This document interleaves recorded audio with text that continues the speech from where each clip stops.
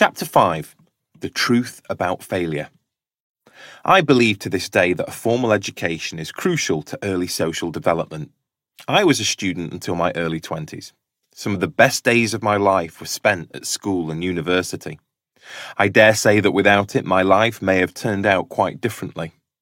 That being said, educational institutions have a lot to answer for when it comes to the teaching of real principles and the philosophies needed to survive in this new economy, this new world that we now live in.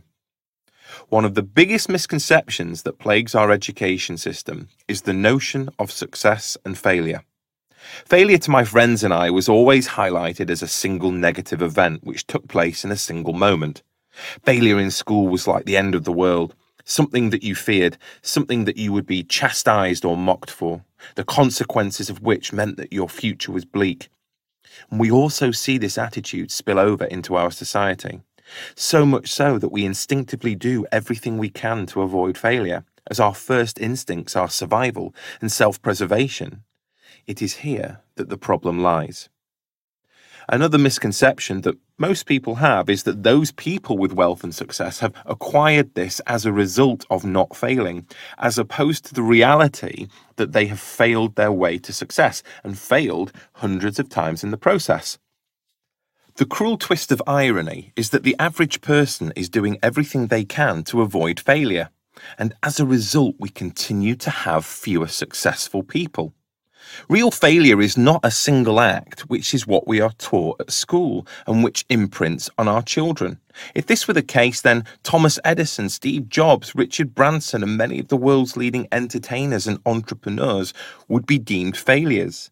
In the real world, failure is the result of giving up, stopping, packing it in, usually because of a single or collection of negative outcomes.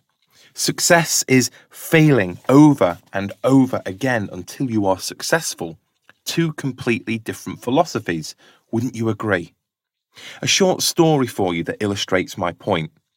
There was a girl in my school, a quiet girl with a nervous disposition. I remember her being mocked repeatedly because she failed her driving test 8 times.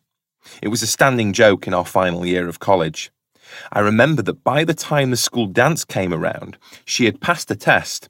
She even had a small runaround car, which was more than most of the kids mocking her actually had. Did she fail? Absolutely. Could she have given up after the 7th attempt? Sure. But was she successful? You bet. Failure is a stepping stone, one of many on the path to your success.